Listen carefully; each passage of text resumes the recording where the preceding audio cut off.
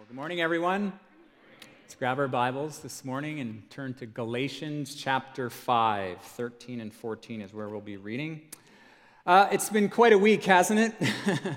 One that we will not soon forget, I'm sure. I think it's appropriate that today we're culminating our series that's entitled Connected, because this week there's been all kinds of living examples of connection and relationship building and growth and community service under, let's face it, unusual pressure, discomfort, cancellations, and in the face of disconnection. So good for you. You survived Ice Storm 2017. Welcome to spring, right? Silly tapper. Week 1 and 2 of this series, we talked about living together in community. And then last week, we nailed down the idea of learning together in discipleship. This week, we're landing our series by emphasizing, as you've already guessed it, I'm sure, loving together in service. Loving together in service. Just 2 verses of Scripture that we'll read this morning. And they're found in Galatians chapter 5, 13 and 14. For you have been called to live in freedom, my brothers and sisters. But don't use your freedom to satisfy your sinful nature. Instead, use your freedom to serve one another in love. For the whole law can be summed up in this one command: love your neighbor as yourself. It's called the Miracle on Ice. The 1980 U.S. men's hockey team led by head coach Herb Brooks. You know this story, many of you would, I presume. The U.S. was not expected to win the 1980 Winter Olympic gold medals. In fact, they weren't even expected to medal at all. Who was expected to win? Someone said Canada. Soviets. The Soviet Union was expected to win. And yet, there was that pesky U.S. team.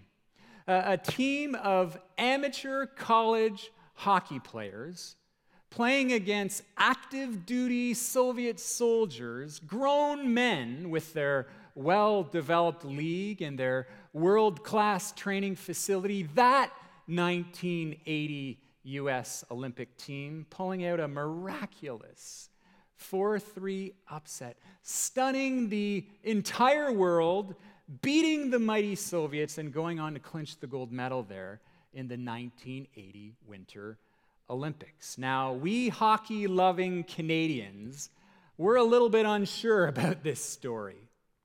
But for Americans who love hockey, this is their 1972 Henderson. Right?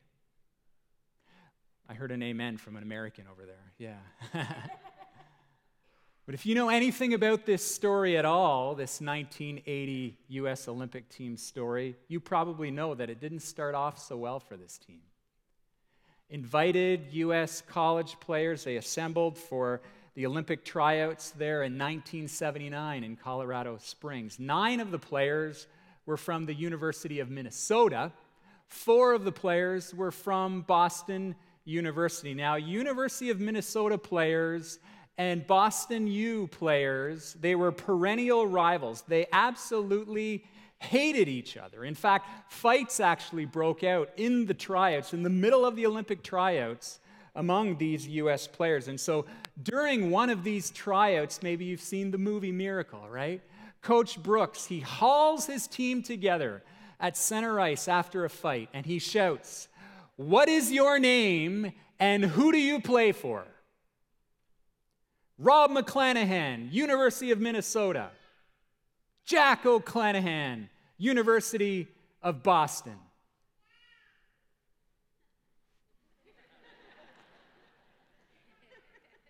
Next game, they play an exhibition game against Norway. The players are distracted. They're eyeballing the beautiful Norwegian women in the stands.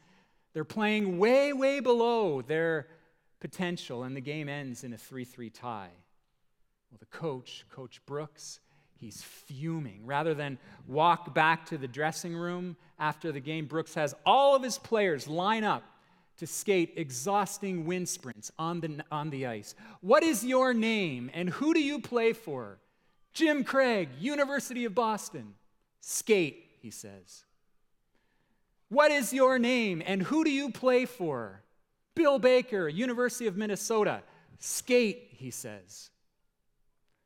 Finally, exhausted, Mike Aruzzioni, a Boston University player, he finally answers Brooks and shouts out the answer that Brooks wants to hear.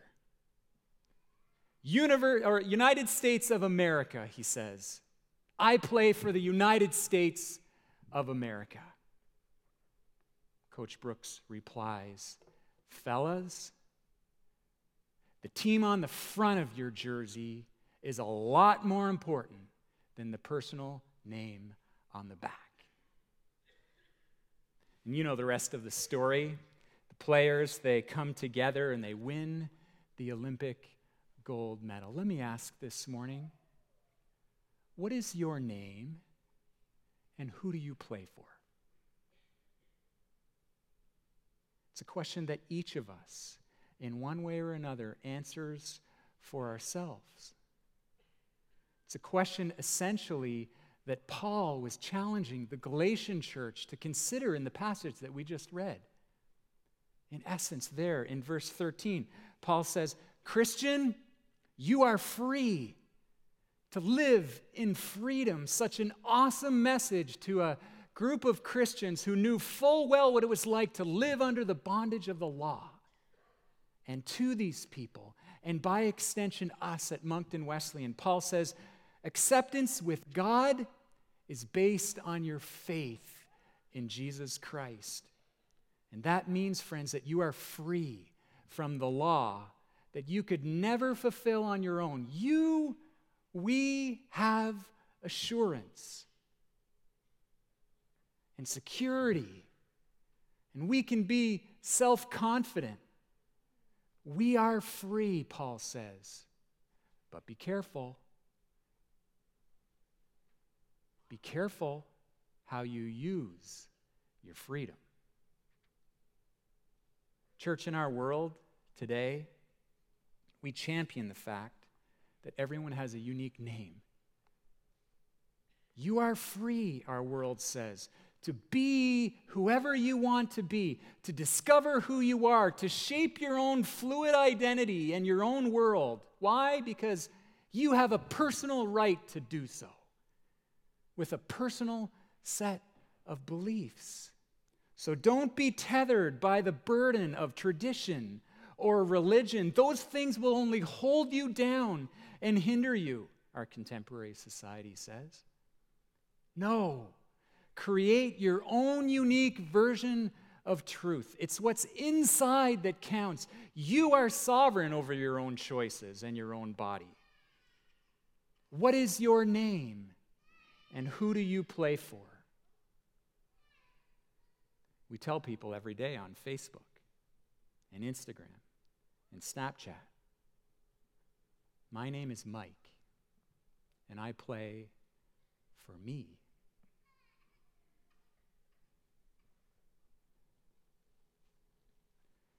Church, into a context like ours, Paul says you are free, verse 13. But be careful. Don't use your freedom to satisfy your own sinful nature. Instead, use that freedom to what?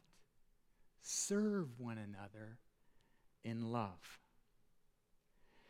Well, maybe you're here this morning and you're asking, what does that sort of freedom actually look like? Friends, you're about to actually see and hear what one of those examples actually looks like. Nathan Adams is here. Some of you know who Nathan Adams is. Nathan just recently returned from Bamako, Haiti. Yes, woo, right on. Excellent. Yeah, come on up, Nathan.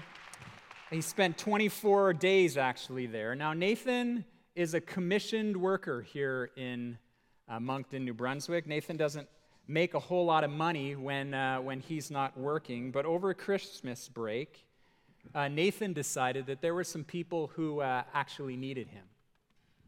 And so Nathan used the freedom that God has given him to do something really great, to serve one another. So church, let's welcome Nathan here this morning. Yeah, Nathan, yeah. Woo. You are loved, my friend. Nathan, give us a snapshot of your life 4 years ago, my friend. Before I do that, Mike, I do want to thank you for having me here today, and I want to thank you for everything you poured into my life. There's so many people here that would say the same thing to you today. Cool.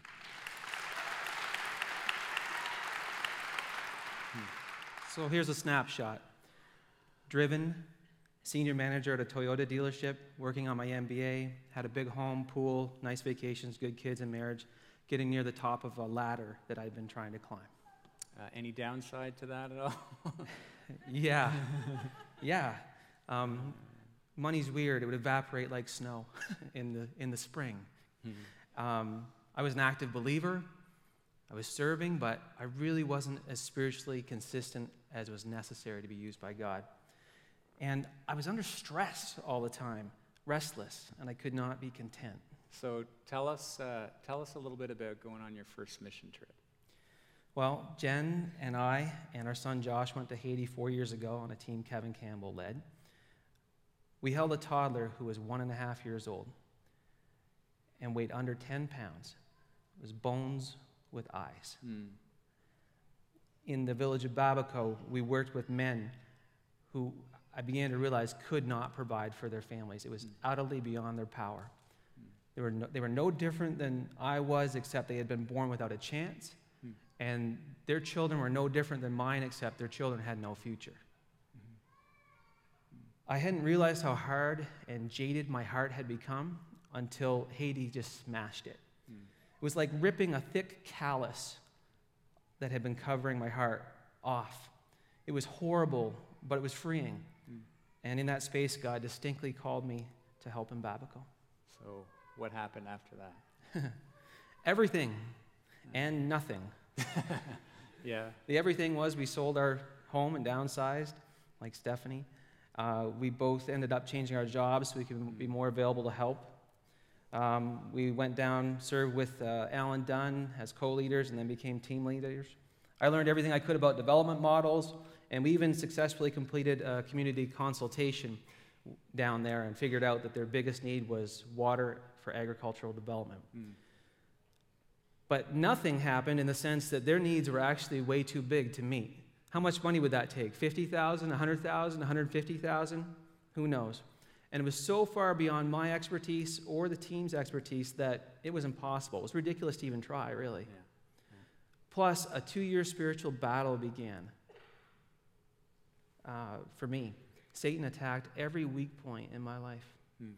And I don't think I've ever been through a period so dark for so long in my life. So what changed that? Well, 1.5 years ago, I finally had a spiritual breakthrough. Something clicked. And I learned how to plug into God's power spiritually and rely on it instead of my own intellect or my willpower or my emotional state at the time. Our teams really began to pray. And then these amazing things began to happen, like miracles, providences. For instance, one day, we just find out World Hope Canada wants to sponsor the project. Wow! The next day, and the director wants to come with you on the project. What? And what a resource that's been the whole way.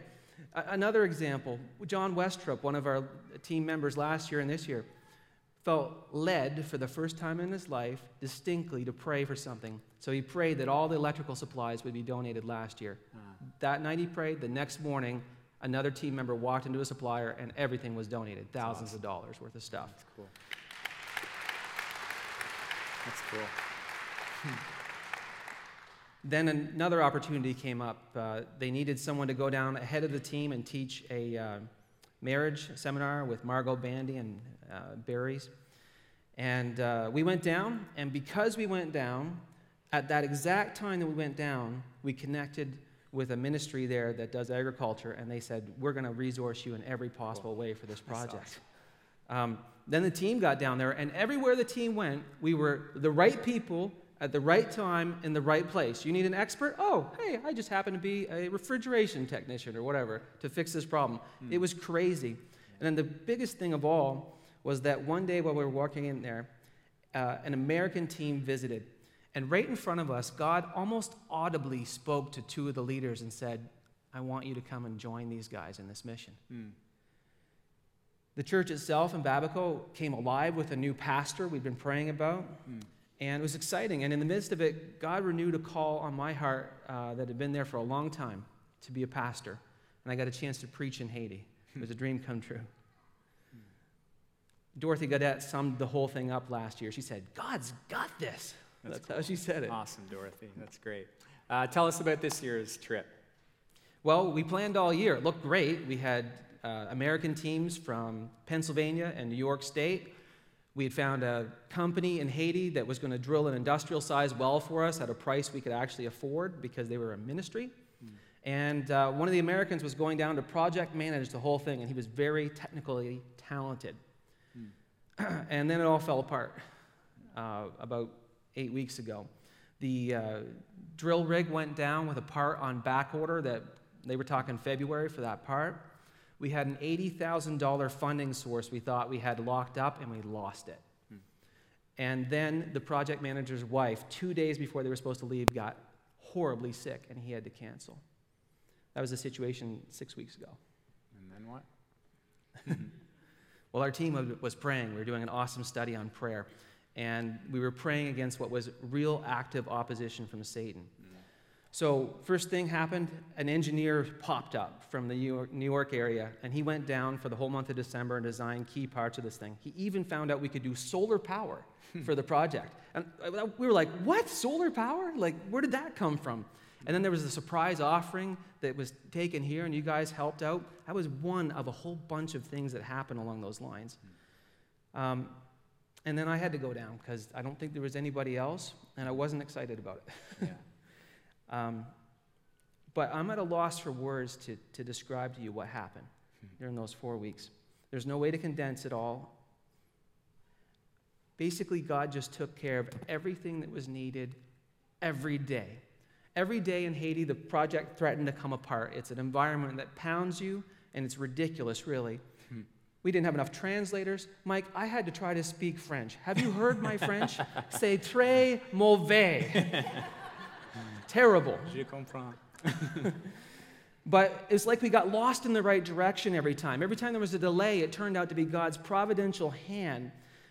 For instance, we came down to the final day in the project that well could be drilled, and the rig was still broken. I went in, somehow made the deal of a lifetime with these people. God fixed the rig, and they were drilling 2 days later.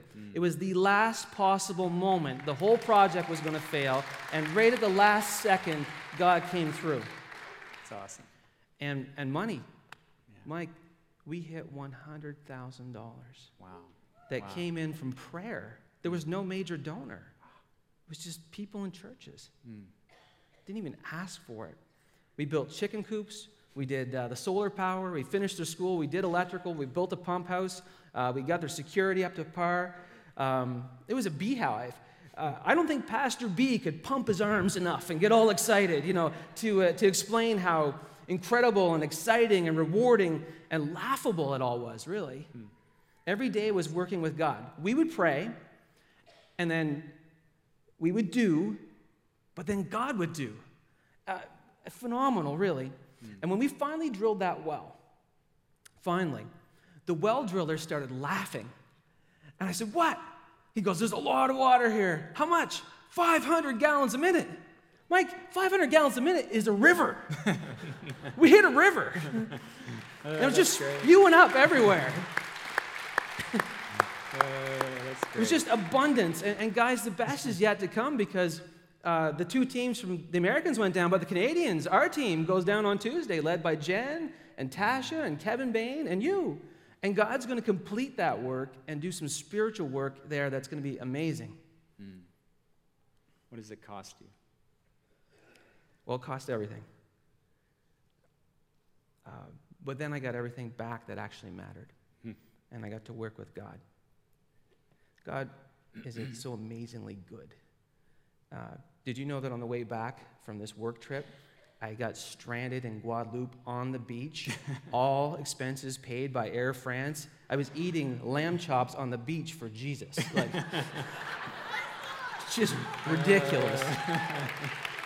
I got back, my wife really missed me. The family life was better. And I was working on my master's in theology, and I thought, this is going to kibosh it. Mike, I got more done on that than if I'd never gone. That's great, Nathan. If you guys look at the screen here, there's a verse that Darlene Jenkins found over a year ago. It says, "For I will pour out water to quench your thirst and to irrigate your parched fields, and I will pour out my spirit on your descendants and my blessing on your children." We prayed it until God made it happen. Mike, each day has turned into an adventure, there and here. I mean, God just cares so much for people. He has a heart for kids with no future, there and here. His heart breaks here for people who are addicts, who are broken, and who are living meaningless life. And when our hearts start to break over the things that his heart breaks for, then we finally discover why we're here on this earth. And we get to work with the Creator himself to restore people's lives. We get to breathe his hope right into their lives, and we find out that hope's right in it's in us too. And we get to be part of bringing rivers of gushing water to dusty, starving places. Awesome. And trust me, Mike, there is no better day in your whole life than when you dance in that water with God. It's awesome. Yeah, thanks, Nathan. Oh, wow. Thank you, Nathan. That is so good, eh? Isn't that awesome? That is so good. Thank you.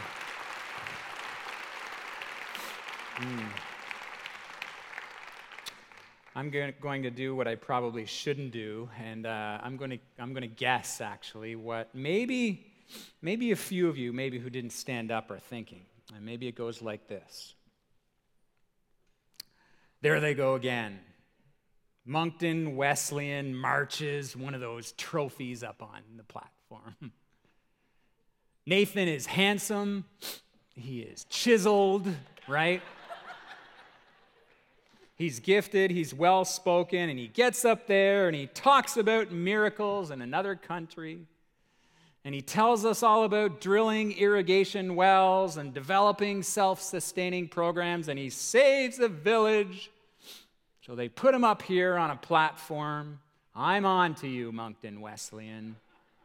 There you go again, shining up one of your trophies. And furthermore, there is no way that I can be superhuman like Nathan.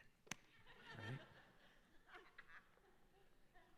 Well, first off, as much as I love Nathan, and I really, really love Nathan in a healthy sort of way, he is not superhuman.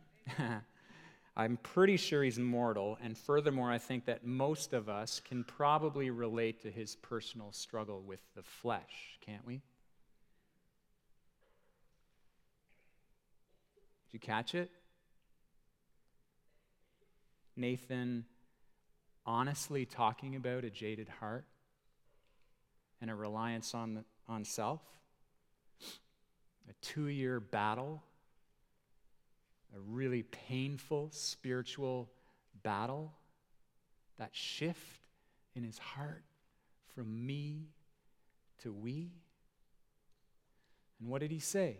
What did he say it cost him? Everything. Everything. And yet in the process, he said, he got everything back that mattered. Folks, that freedom, no matter who you are here today and what capacities you possess, that's freedom. That's freedom. And that's not a trophy, church, straight up. That's freedom. A shift in a person's heart, in your heart and my heart, from what society says is good to what God says is good. Secondly, if you're a contributing member of this team that we call Moncton Wesleyan, then this is not just Nathan Adams' story. Yes, ultimately it is God's story, but folks, you are part of this Babico story. And not just this story, but lots of other stories around here. Stories of how people are serving in our local community, for example, at Teen Challenge and Harvest House. Stories of how lives are being changed at places like the Food Depot and Second Mile Food Bank. Stories of redemption and healing at the Pregnancy Resource Center of Moncton. See, if you're here this morning and you're here with us, you're part of these sorts of stories. Amazing stories of what God is actually doing in our midst. And that's a good thing. Amen? It's a good thing to be a part of. And I'm sure that you want to be a part of that as well. I certainly do. Stories of investment in the lives of adults and teenagers at Caton's Island and Kingswood and the Buckingham Leadership Institute, and through organizations like Compassion Canada and Hebzibah Ministries and World Hope Canada. And friends, you're part of a great ministry when you join with us as a church to support missionaries like Carl and Maya Gilles and Dan and Joy Irvine and Jesse and Celinda Van Horn. Their stories are our stories, and we need them, and they need us. So what is your name, and who do you play for? What is your name, and who do you play for? Church, we're all on the same team. And we all have an active, varied role to play. So, Mike, as we close, what do you want us to do? Well, we're about to sing a song, church. It's called From the Inside Out. And if you believe what you sing here in a few moments, one of the statements that you'll make to God is this: my purpose remains, the song goes, your will above all else. Friends, that's front shirt. That's not back shirt. That's front shirt. We'll sing. My purpose is the art of losing myself in bringing you praise. Well, what does that look like? Nathan said that part of it is spending time with God and allowing the Holy Spirit to break our hearts for the things that break God's heart. What are those things?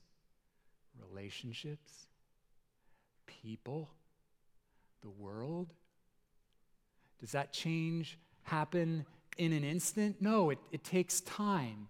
Yielding yourself, yielding control. It takes time to shift from a me-centered focus, a me-centered life, to the freedom of a God-centered life.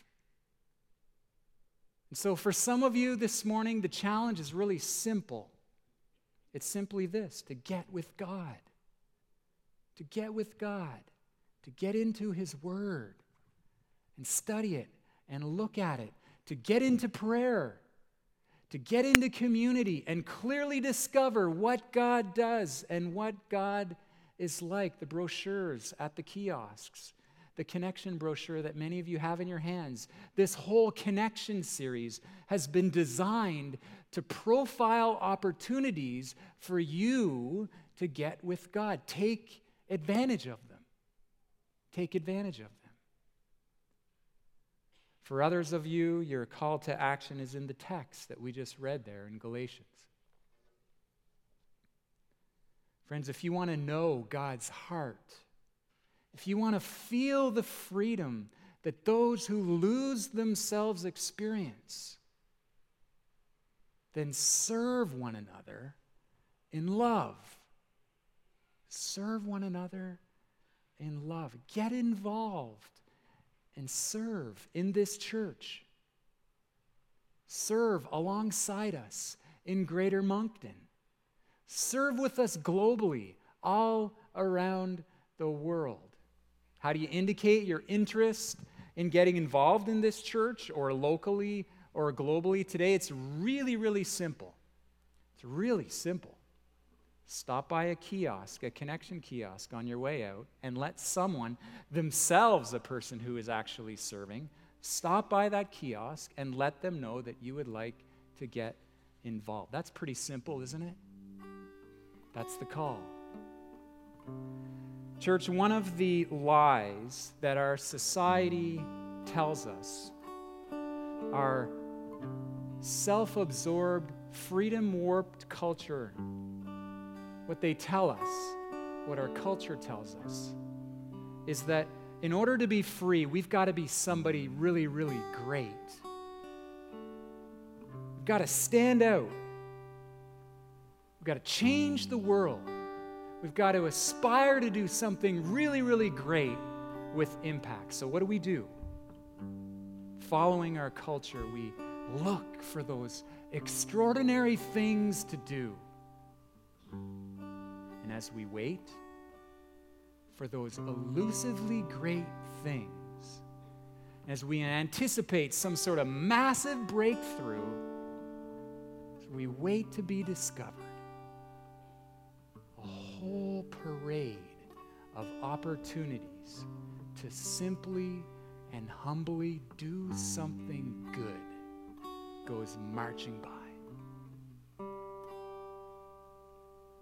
Is the Holy Spirit laying a need on your heart this morning, here at this church, in our community, around the world?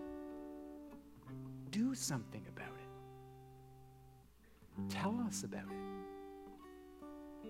Did you catch Stephanie Lorette's testimony about helping hands? It's awesome. God laid a need on her heart 2 years ago. And she recognized that need, and she addressed it by serving others. And in doing so, church, Stephanie will tell you when you talk to her out in the atrium here in a few moments, she experienced a freedom that only God can give. What Pastor Mark said earlier, he's right. We have been given a lot. We have been given a lot. And we should believe our beliefs, but we should act like we believe them too. So here's one belief that we've heard today, and our call to action from Galatians as we close. You can stand this morning. My friends, you have been called to live in freedom. You have been called to live in freedom, but do not use your freedom to satisfy your sinful nature. Instead, use your freedom to serve one another in love. Let's continue to worship.